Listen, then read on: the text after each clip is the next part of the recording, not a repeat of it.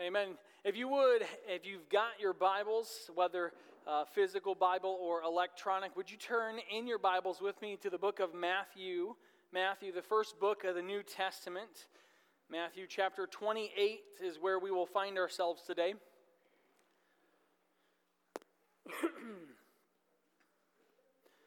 Matthew chapter 28. How many of you in here would raise your hand and would admit in front of a room full of people that you are a history buff? You like all things history. Now, those of you who raised your hand, I'm going to call all of you to the front at this. No, I was just joking. You guys got scared. I saw the looks on your face like, wait, what? So I love to read, as many of you who know me well know that I love to read, and one of the things that I like to read about is that of history. And at times, I would joke around with my wife or even our children, and I would tell them that I'm a history nerd, just like I am a science nerd. And one of the wars of history that has intrigued me the most in my entire life, and really one of the war figures that has intrigued me the most, has always been the Union's General-in-Chief, George McClellan. How many of you have heard that name before? Wow, the rest of you who didn't raise your hand, I'm scared because you don't know our country's history. The Union's General-in-Chief, George McClellan, worked and served under President Lincoln. And on paper, President Lincoln could not have hoped for a better general to lead the Union Army during the Civil War. They called General McClellan the young Napoleon because he possessed one of the greatest strategic minds of any general in U.S. history. He was the youngest member to ever have been accepted into the U.S. military at the age of 15. I'm pretty sure that he was homeschooled, and that's why But he graduated second in his class, and the only reason that he missed the top spot was because he had subpar sketching skills. He could not draw well. George McClellan became an excellent recruiter, and in the first 16 weeks in the military, he increased the Army's size by 300%. By 300%. In 4 months' time, troops loved him.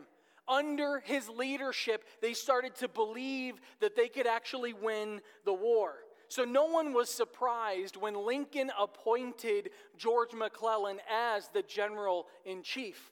He had experience. He had talent. He had everything. And now he had a powerhouse army that was outnumbering the enemy more than 3-1. But there was just one problem with George McClellan. He was a man that would not fight. Now you're saying, how can he be a general and not fight? For weeks, George McClellan readied his position. He organized, he strategized, and General Lee's armies lay dangerously exposed just a few miles from the Union Army. And at President Lincoln's urge, McClellan put his numerical and tactical advantages to use, and he could crush the rebellion with one swift attack, but McClellan would not fight. He understood the strategy. He had all of the odds, but he could not bring the men to fight. If a military man is unwilling to fight, then what good are all of his other talents? What good are they? And so after an excruciating year of inactivity, President Lincoln removed the greatest military mind in history. And he was replaced by a man who had half of his tactical talent, but a man who would have picked a fight with anybody. Does anybody know who that man was? Someone said it, I heard it. It was Ulysses S. Grant. Ulysses S. Grant.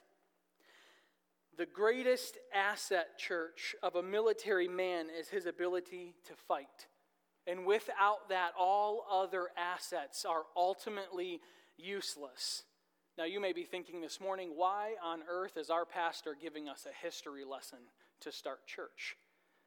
Well, I share that because I want to talk to you this morning about something that as Christians and as a church that we have to do well. Something which without it, everything else that we do is useless. And that one thing is making disciples.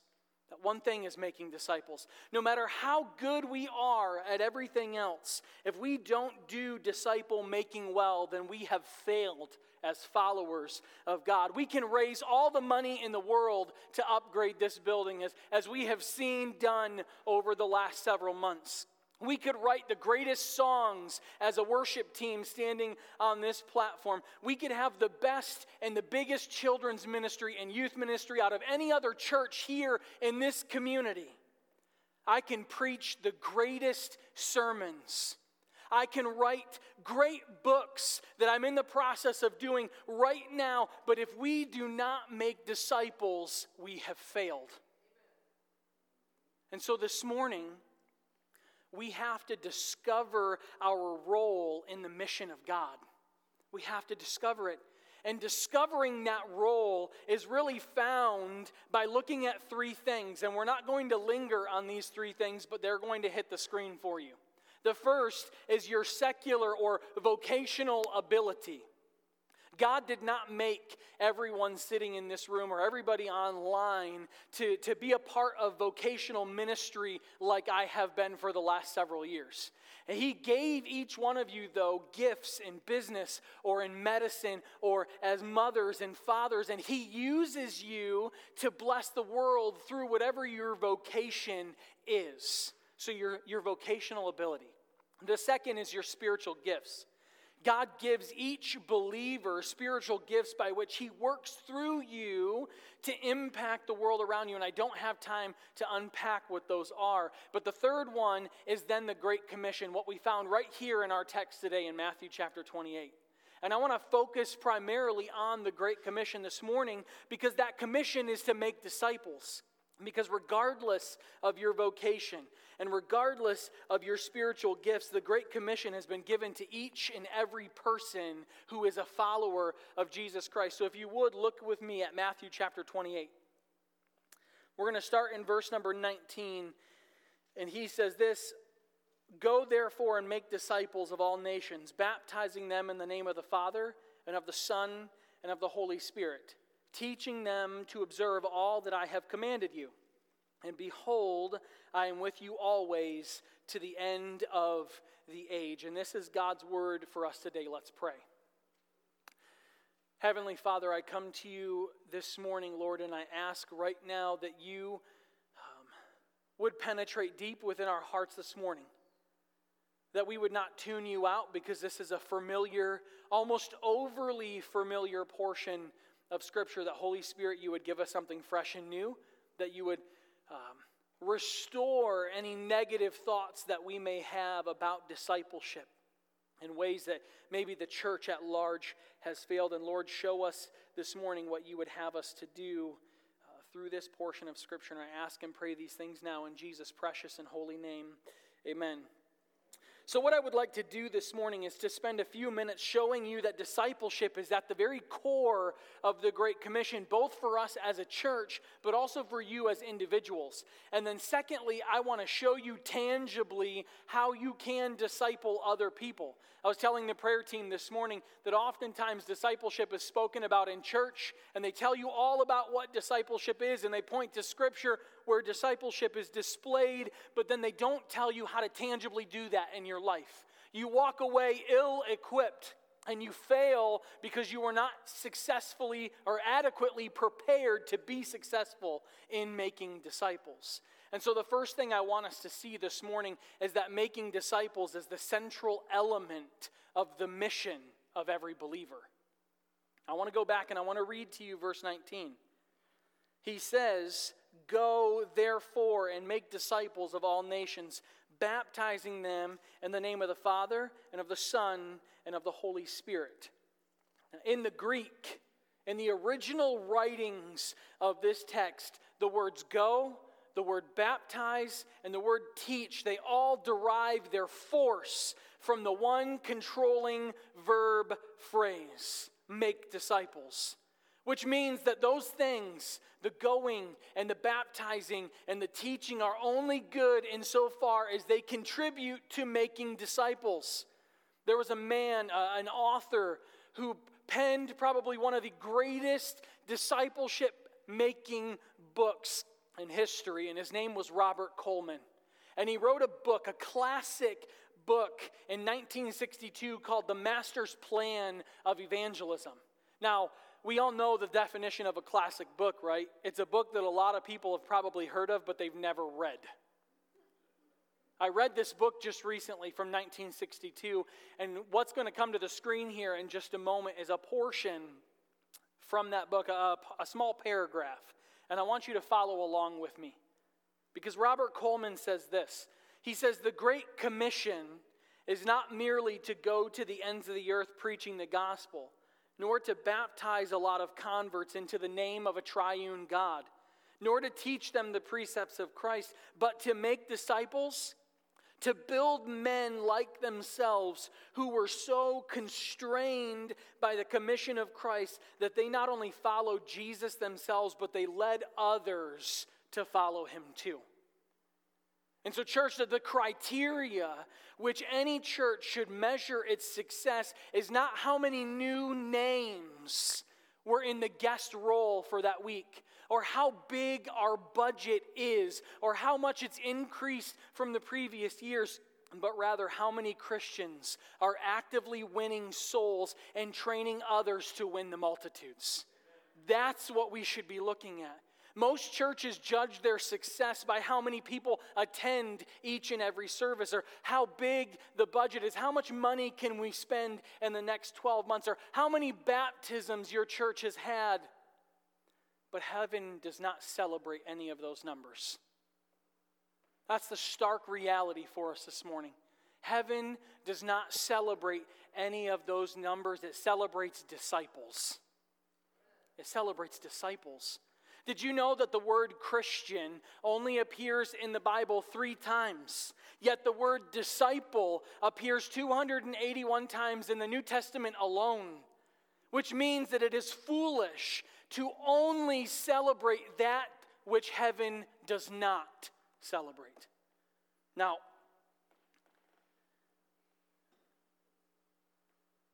what it means to become a Christian is to trust in Jesus as your personal Lord and Savior, and that's conversion. But a true conversion leads to lifelong discipleship, which means that you go on pursuing Jesus for the rest of your life, and you do everything that he has commanded you to do. That's what a disciple is. And for those of you who have been in this church any length of time, who know me well, I'm not against counting numbers. In fact, I'm a numbers guy. I look at statistics all the time for all sorts of things. I just want to make sure, though, as a church, that we're focusing on the right ones. That our mind is set, that the priority of disciple making is not just something for us as a church, but that it's something for each one of you to think about for your individual selves also. Because every follower of Jesus Christ has been given the responsibility to make disciples. Every single one of us. And sometimes people read the Great Commission, these 2 verses here in the entirety of the Bible, over 80,000 verses, and we look at these 2 verses and we think the Great Commission is a charge that was just given to the apostles, or what the church leaders do only. But think about it. When Jesus commanded the disciples to teach others all the things that he had commanded, I'm pretty sure that the command to make disciples would have been included, wouldn't it? I'm almost certain that Jesus did not preface outside of here after they penned these 2 verses and saying, hey, since you guys are the 12, the first 12 to follow me, you guys are the only ones that have to follow that. Jesus did not say, teach them all that I have commanded, except for the command to make disciples. Only give that people to those who are ordained for ministry. That's not what Jesus said. Everyone who follows Jesus is to be a disciple maker. And to add to that, I want you to check out this verse on the screen that Jesus himself said in John 15. He says, "By this my Father is glorified, that you bear much fruit, and so prove to be my disciples." And so, church, how is God glorified in your life? How is he glorified? I want to hang on that verse for just a moment. It's right there on the screen. How is he glorified? That you would bear much fruit.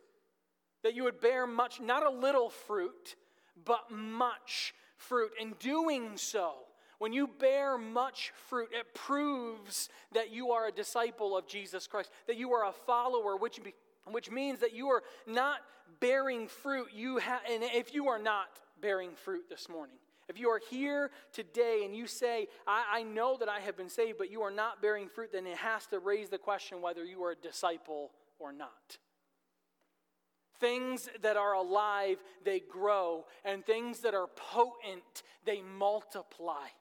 And so that's the question that each one of us has to ask ourselves and here this morning. Are you bearing fruit? Are you making disciples? Can you point to people in our church today that you have brought into the kingdom or that you are bringing up into the maturity of Jesus Christ? Can you point to people right here, right now?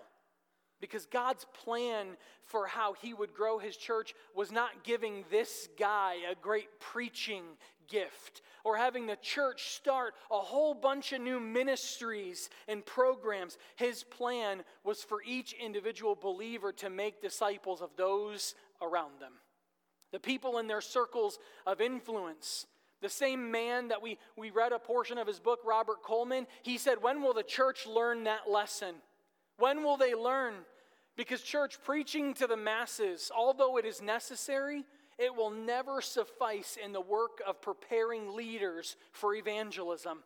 Nor can any occasional prayer meeting and training class for Christian workers do the job. Men and women are God's method. Men and women, they are God's method. And God's plan for discipleship is not something, but someone.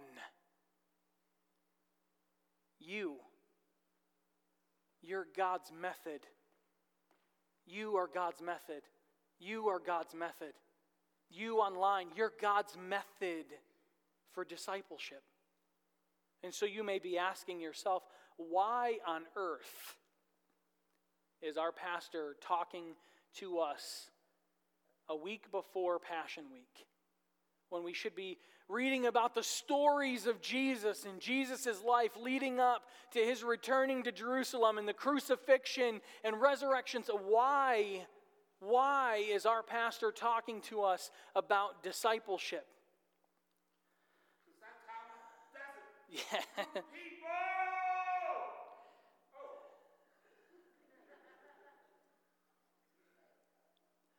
My wife and I have been in ministry for a long time, almost as long as we have been together as a couple.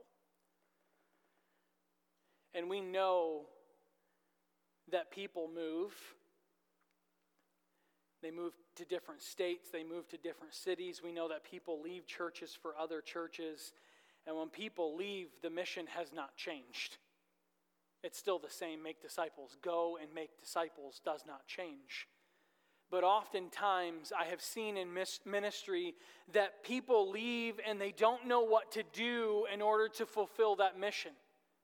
Because not everyone in this room is going to be called to plant a church. Not everyone in this room is going to be called to go on foreign soil. And so people leave. They walk away every single Sunday, and there are those that are lost in the mess of life, and they don't follow through with the clear commands of Scripture. And while I am here pastoring, I want to make very sure that you know what the mission is and how to accomplish it. Because if not, then I have failed you as your pastor. And I want to spend every waking moment moving forward. Why? Because every day, hundreds of people die. And every day, We come in contact with people who are bound and destined for hell because they don't know Jesus Christ. Think of all the opportunity that you have to share the gospel with somebody. Let me give you an illustration that will hopefully help you. Have you ever had a day where you felt like you got slammed with stuff to do from the moment that you opened your eyes? Parents, right? Your kids are screaming in your ear and it's 6 o'clock in the morning. That happens in our house all the time, right? Your kids are yelling. The dogs just made a mess in the living room. Your boss is calling you. You have a financial issue with the cable company because they just overcharged you $200 and you're busy from the time you woke up and until your head hits the pillow at night. Anybody resonate with that? Right? You got to the end of your day, dead dog tired, and you were so busy, but you can't name a single item that you did that day. Nothing on your to-do list got taken care of. Anybody understand that? Right? Well, my fear as a pastor is that some of you are going to be just like that with your entire life. That you're going to go your whole life being busy and come to the very end and tired, realizing that you never did the one thing that Jesus commanded you to do. In fact, church, I want to give you a radical thought this morning. For you Gold Star students who are note takers, that's going to come to the screen, and it's this: God has given each one of you your vocation. Whatever that may be, in part as a platform or a network of relationships through which you can make disciples. And if you're in here and you're like, well, I'm a stay-at-home mom, or I'm retired, what am I supposed to do? Well, guess what? If you're a stay-at-home mom or a stay-at-home dad, your first priority in discipleship making is your children. It doesn't matter if they're 4 years old or they're 40. Your first priority in disciple making is your children. It's not up to the pastor. It's not up to it's up to you as a parent to disciple your kid. And if you're retired, you're like, I'm retired. Well, what about me? Well, guess what? If you attend church here, I guarantee there's at least a dozen or more people right here in this congregation that are looking for someone to do life with, to walk alongside. And so if you're struggling finding somebody to disciple, come and talk to me after the service. I'll give you a whole list of names. Right now, I'll give you a whole list of names, because in saying all of that, I'm not saying that your work, for those of you who are like, well, I have to work because I need the money. Well, listen, I'm not saying that your work is not a good end in itself, because you should be blessing others through your work. And of course, when I say that, I'm not talking about doing anything inappropriate, like using your position as a school teacher to preach to your children all day, or being a doctor or a nurse who attends to sick patients by their bedside as they're dying and whispering in their ear, "Turn or burn." I'm not talking about the dentist or the dental hygienist working on somebody's cavities, and while their mouth is completely open and they can't respond, telling them that they have cavities of their soul without Jesus. That's not what I'm talking about. I'm saying that your profession naturally puts you in contact with people that are more likely to listen to you than they are to me.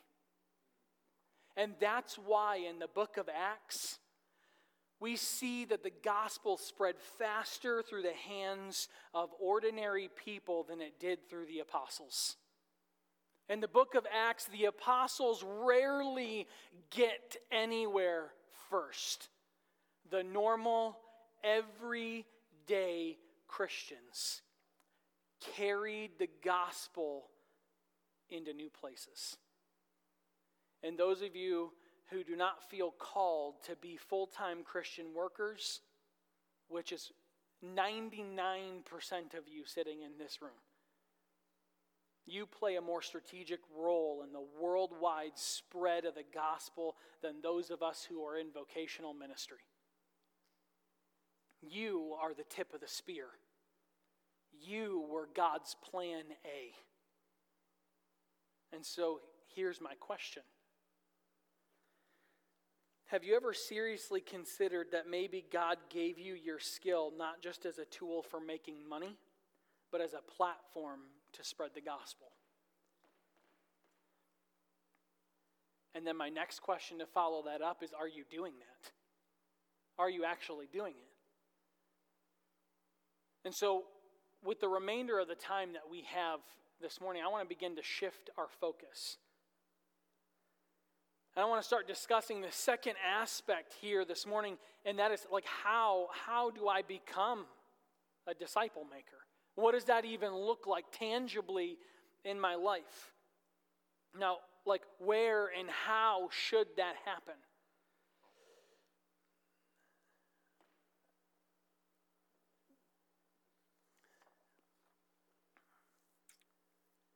All of the talk of discipleship in churches, especially in my own life, comes from a fresh concern about how to bring people to Christ and how to grow them up into being what they ought to be as disciples. And so I want to give you 6 things on how that happens. 6 ways that each one of you can fulfill the mission of Jesus Christ. And they're going to come to the screen. Some will linger and others we won't. But the first thing that you need to do in order to fulfill the mission is to own the assignment. Own the assignment. Because probably the biggest thing that each one of us has to do is acknowledge that this is exactly what God has told me and commanded me to do, to make disciples. Not just your neighbor or your spouse, not just your kid or your pastor or your church leader, but each one of you. In fact, if you were to go through the New Testament, and I don't have time to talk through every single verse that points out some element or aspect of discipleship, because if we did, we would be here all day. Paul wrote to a young man by the name of Titus, and he said to teach the church this phrase, Titus 2:4, older women are to train younger women. Older women. And so you may be sitting in here and you're like, well, I'm not an old woman, so I'm exempt. Wrong. Wrong.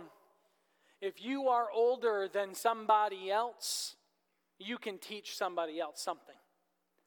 Titus said, train the younger women. 2 Timothy chapter 2, Paul trained Timothy to train others to train others. Ephesians 6:4, if you're a dad in here, I want you to look up here.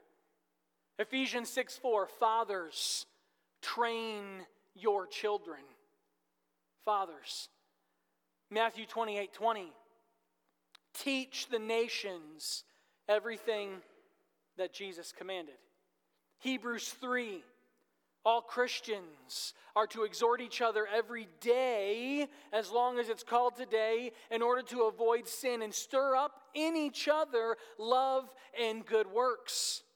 1 Peter 4:10, Christian, you are to use your gift to serve others. That list can go on and on and on. And so I want to challenge you right now. I want you to write it down. I want you to write down, I am to be a disciple maker. Put it in your Bible. Write it in your notes. Type it on your phone if you're using the Bible on your cell phone. I am to be a disciple maker. And as you're writing that might overwhelm you this morning. I mean, all for honesty in church, how many of you would raise your hand and say being a disciple maker is overwhelming? All 6 of you, great.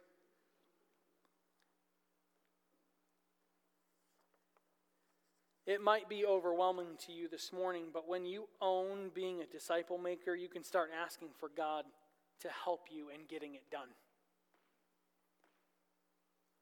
Jesus said, follow me and I will make you fishers of men. It is Him, it is Jesus that does the making inside of us. And if you will accept the assignment, if you'll take ownership of it, He will make you effective in doing so. Because, Christian, in here this morning, unfruitfulness is not the problem. Being bothered about unfruitfulness is the problem. And so you and I should not hide behind faithfulness. It was Charles Spurgeon that said, it is true that a fisherman cannot catch fish, but no true fisherman is okay with that. And he goes on to say that if I were bringing souls to Jesus, if I were not bringing souls to Jesus, I'd be crying out to Him every single night. And so we have to take ownership of the assignment. The second one is that we must understand the method. Life on life. Jesus' method in the Bible was life on life, whether He was addressing the multitude that pressed upon Him, or whether He was arguing with the Pharisee or the Sadducee who sought to ensnare Him, or He was speaking to the lonely beggar along the road. The disciples were always close at hand to observe and to listen to how Jesus handled every situation. And through the manner of personal demonstration, every aspect of Jesus' personal discipline of life was entrusted to the disciples.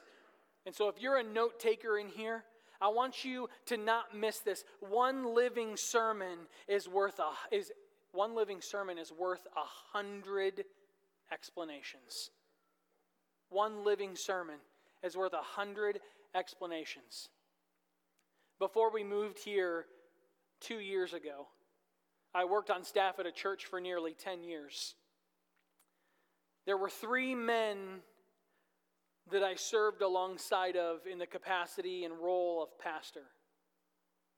Our lead pastor was Todd Adams. And our executive pastor was Micah Warren. And my closest and dearest friend and mentor was Chad Houghton, or is Chad Houghton. And I served alongside of those men for 10 years in multiple capacities.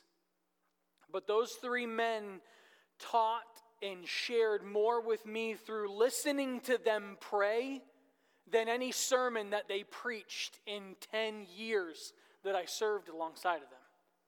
Listening to those men seek and cry out to God about the things that were going on in their lives and in their marriages and with the people they were discipling and with the church and the issues that arise in all ministries. I learned and taught and was taught so much more by just listening to them pray than anything they ever said in a sermon to our entire church body. So for you and I, we have to realize that 60% of discipleship, life on life, it's informal. It's informal.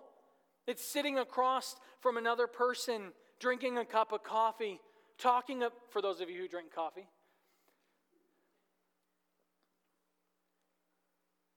And what that means is that for many of you, you just need to open up your life and live with people. You just need to open up your life. Invite others into ministry with you. Don't do it alone. I have shared with you as a church body that I'm a really skeptical individual.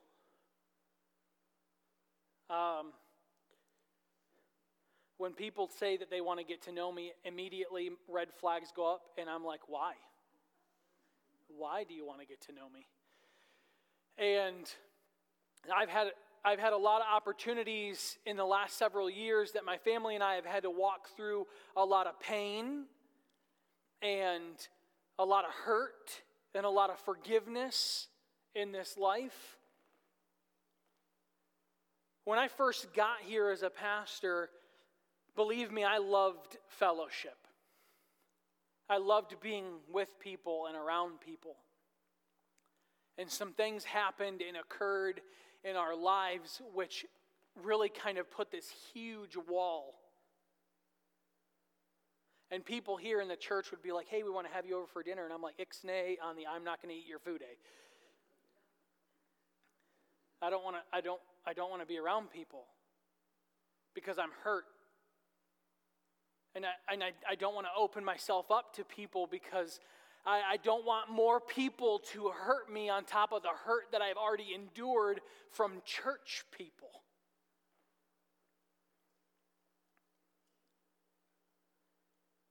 But several weeks ago, I guess a few months back, we were walking through a series, and the Lord was really doing a number on my heart about unforgiveness. And I had to begin to walk through and navigate through the dangerous waters of forgiving people who I knew would probably hurt me again.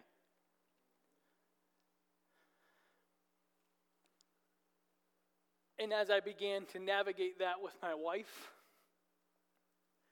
as we had to teach our children what it means to forgive those who have hurt and damaged things in your life, God began to restore my desire for fellowship.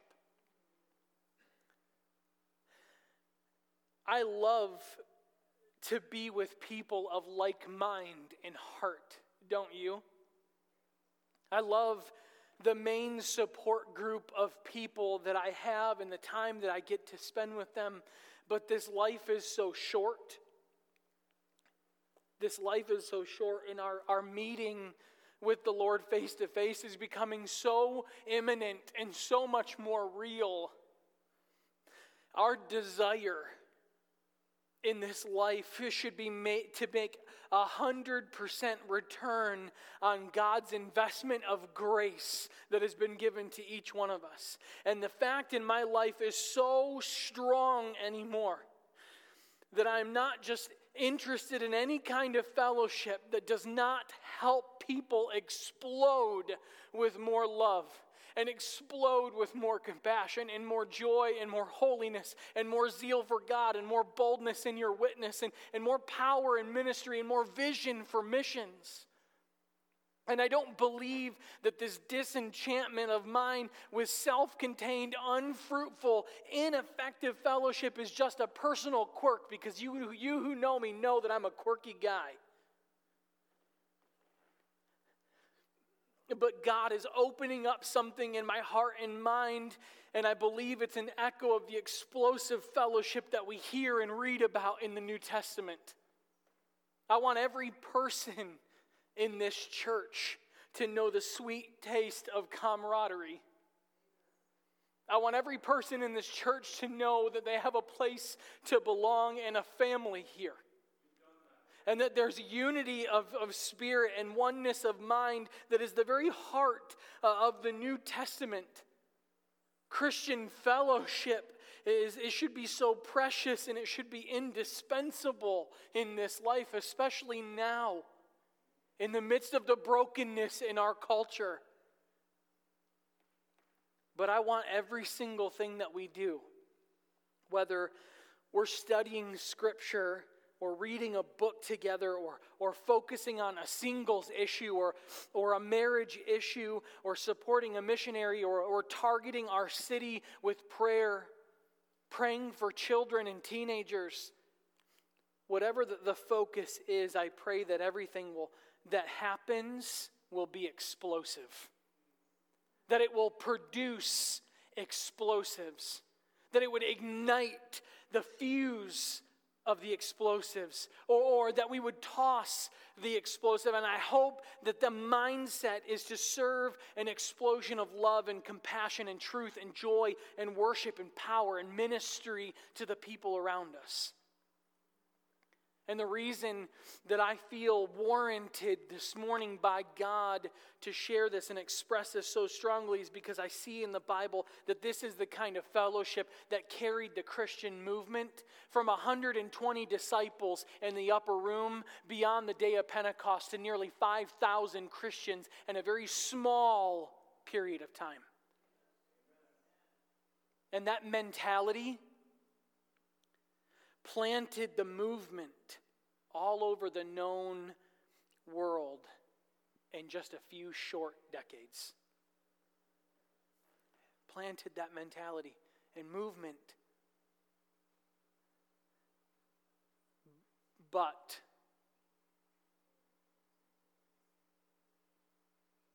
and there's a really, really big but.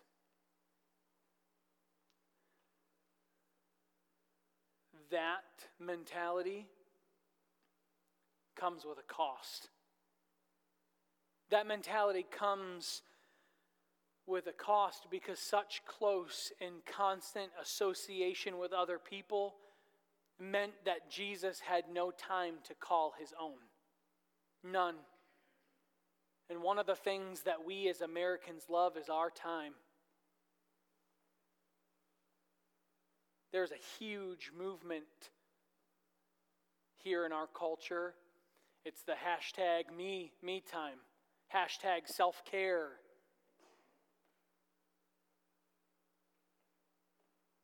Man, I don't have time to chase that rabbit trail. We like to go into our garages and shut the door and blare our music, and we like to escape to our bedrooms and turn on our TVs or go into our shops and mess with our guns. We like to go out and go shopping or get our nails done or get our hair done, right? You know somebody like that? I have to have my me time. Well, guess what?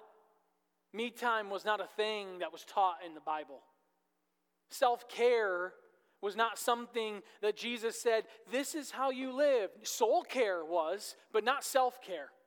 And soul care is so different than self-care. Self-care says, let me go get my nails done and let me go party with the boys. No, soul care says, let me spend alone time with Jesus. Let me be refilled so that I can help somebody else. So I'm not pouring from an empty cup. Because you and I need to open up our life and begin to share it with other people. One of the things that we don't like to talk about in churches is the evangelistic power of hospitality. Like, have people over for dinner. I mean, the hospitality has led to some of the best conversations in our home where we were eating soup, where we were eating slices of bread, where we were eating a piece of pie. Some of the best and even some of the worst conversations that we've had to walk into. They happened at meals at our home. And so gut check this morning, church. Do you have 3 people in your phone list on your cell phone that are non-believing people that you could text or call the moment that you step outside of these doors and say, hey, I want to meet with you this week? Do you? Because Jesus' method for reaching others was not preaching to the masses. And it wasn't some creative program. It was men and women sharing lives. And so we have to understand the method. Life on life. Next, you have to be ready with a plan. Start reading your Bible, church, consistently. Start praying consistently. Get plugged in and serving at church, because guess what? You will meet other people who have the same interests that you do when you're serving.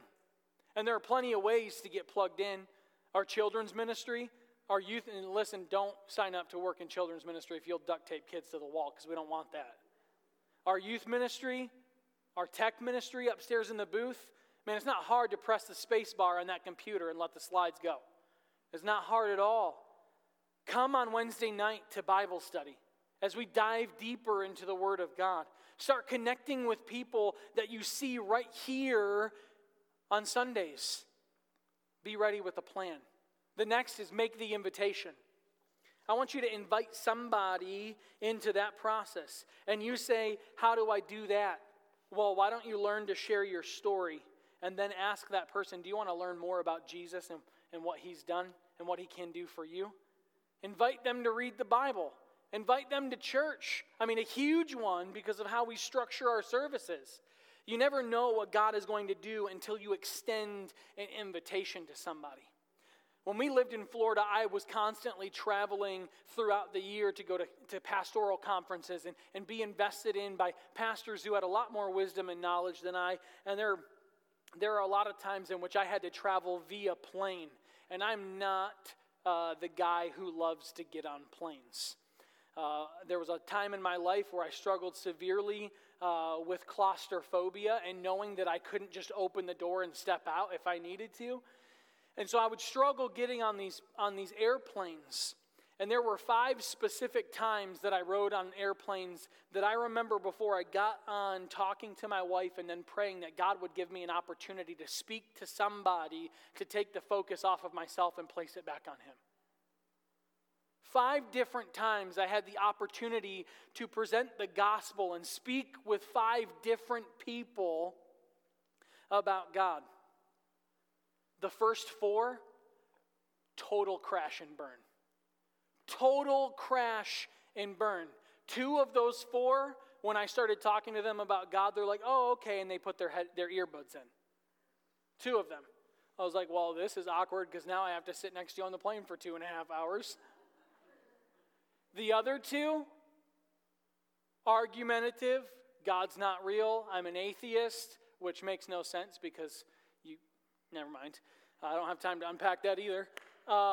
And so the first 4 opportunities I have are total crash and burn. But I get to the 5th opportunity, and I'm on my way home from a pastoral conference in Lafayette, Indiana. And the 5th opportunity, I began to share the gospel with this man. He was probably middle-aged, somewhere in his 50s.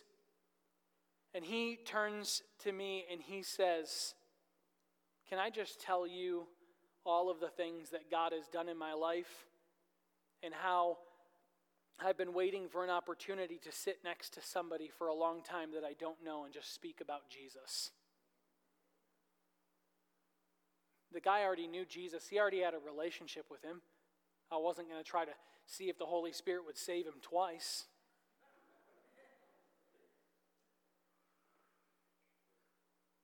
To get to the 1, I had to go through the 4 to get to the 1. And this is exactly what I believe, and I will never stray from it because I believe that the Bible tells us that the Holy Spirit is the real evangelist. He is at work in the world around us, Jesus said.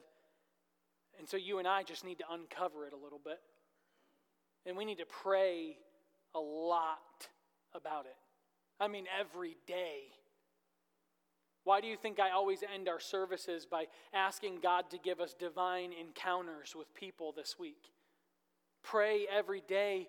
You know, it's significant to me in the Bible that before Jesus chose the 12 disciples, Luke records that he spent the entire night in prayer prior to calling even the first disciple in Luke chapter 6. And then we're going to get to the sticky wicket. The next thing I want us to see is that we need to stop making excuses. Stop making excuses. I'm going to share with you some of the excuses that we've heard in ministry about those who don't make disciples. I don't know what to say is one of the top ones that we hear from people. Well, guess what? I just gave you a whole bunch of things to talk about. What about, well, I witness with my life? That's my favorite Christian phrase. Well, I witness with my life. Well, that's great. What does that even mean? I mean, honestly. Because the gospel is not an inspiring demonstration about what an awesome person you are. It's news about what Jesus has done for you and in you and through you. Because you were so messed up that he had to die for you. The gospel is not be a kind person like I am, but Jesus saved me when I couldn't save myself. And that requires words. Christians hide behind the phrase, talking to other people makes me feel so weird and uncomfortable. Well, yeah, of course it does. Of course it does. Someone told me one time that evangelism was defined as 2 people talking to each other, both feeling awkward the entire time. That was one of the first phrases I heard in one of the evangelism classes that I took. But here's the thing, the gospel message is important enough. And so let me ask you a question. Is Jesus important enough for you to feel a little weird and uncomfortable?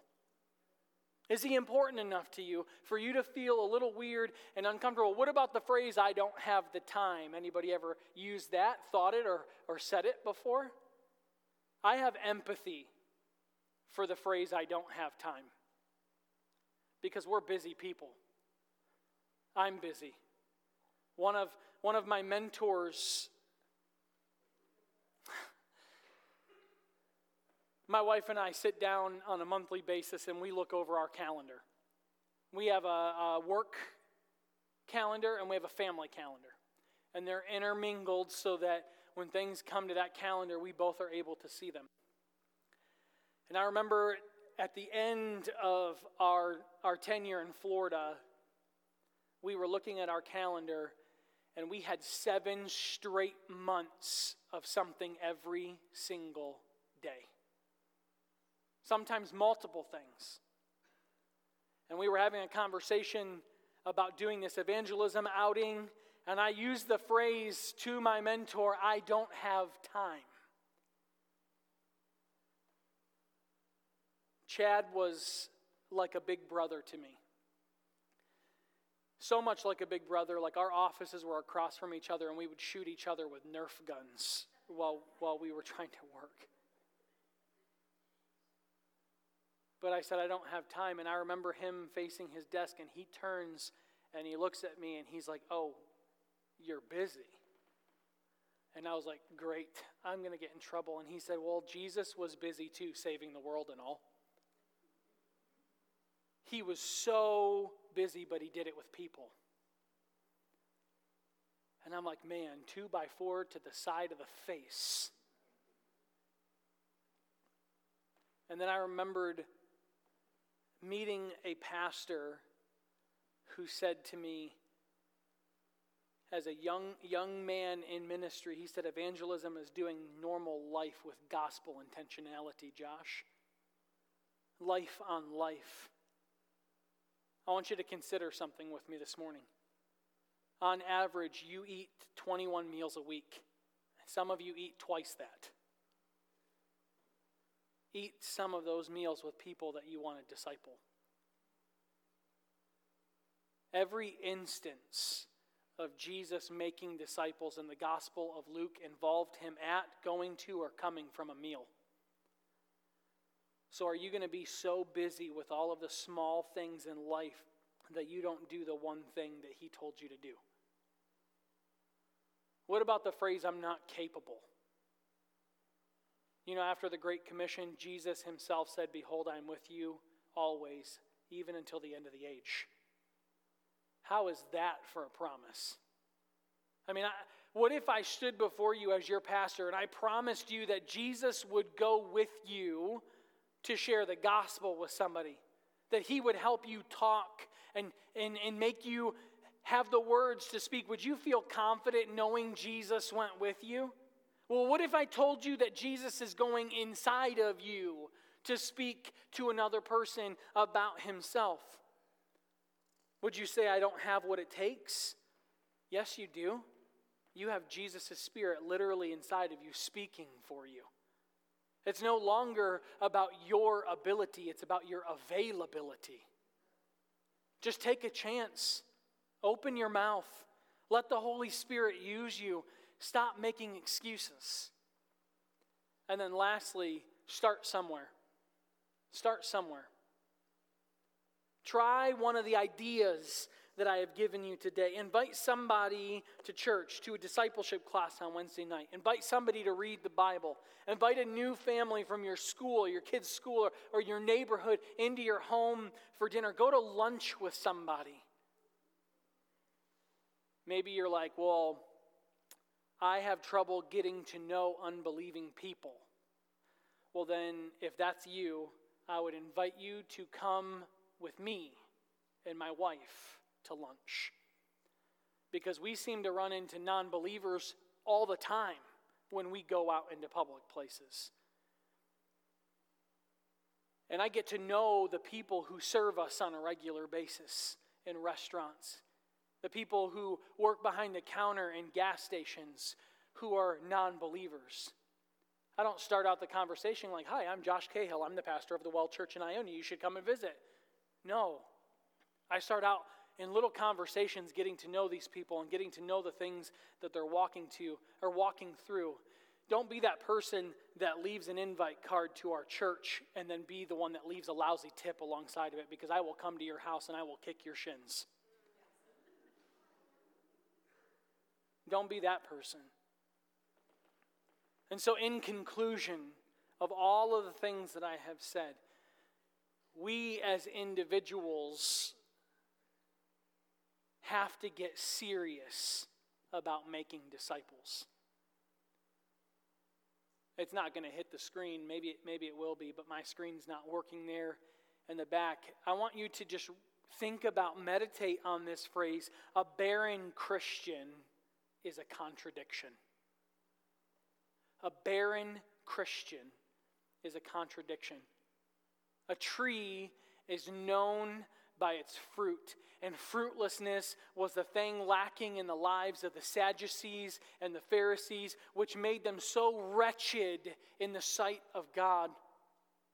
Jesus talked about how the Pharisees and Sadducees would search the globe for people just to find one convert, but they couldn't make any disciples at home. And I always think of people who go on missions trips but don't win people to Christ here in their own communities. What we want is for you to be a disciple maker wherever you are at. When you get labeled a church planter or you go on a missions trip, no angel comes over your head and sprinkles you with evangelistic effectiveness dust before you go. If you're not doing it here, you're not going to do it there or anywhere else. There is no transformation by aviation in the Christian life. You've got to get serious about this right here, right now. A barren Christian is a contradiction. I have known a lot of mature Christians, or I've known a lot of Christians who thought they were mature. And they say phrases to me like, Pastor, I want to go deeper. I want to go deeper. Well, great. But what people who say that to me are almost always invariably not making disciples. They're not. What else do I need to do as your pastor so that you know what to do that will make you obey the things that you already have been taught? You say you want to go deeper. I think what you mean is that you want to go wider. You want to go wider. Wider to increase the circle of influence in which you have, because deeper is an intimacy term and an obedience term. And many of us need less precepts and less Greek word studies and more obedience in this life. I mean, Charles Spurgeon was probably one of the deepest theologians of his day, and he said, I would soon bring one sinner to Jesus than to unpack all of the mysteries of God's word. Why? Because salvation is the thing that we are to live for. So do you have others that you are bringing along in the faith? Because this is how I will be evaluated as a pastor. Did I raise other people up? I'm pretty sure that my most effective ministry will likely not be my sermons, but the people that I've poured into their individual lives. Whether I discipled others is how I will be evaluated. It's how you will be evaluated too. So who can you point to in this church growing up in the faith because of you? General George McClellan had it all, except for the one thing that mattered, the ability to fight. So do you have it all, except for the one thing, disciple making? Because most Christians will live and work beside the unbeliever every day, and they will never bring up the gospel. And from this perspective, that's a tragedy, because we carry within us the cure to a fatal disease, the curse of sin. And we are often the ones that are not sharing it. We take the perspective that, oh, their disease is none of my business. And we do so out of 10% respect for the individual and 90% cowardice. And so where do you go from here, church?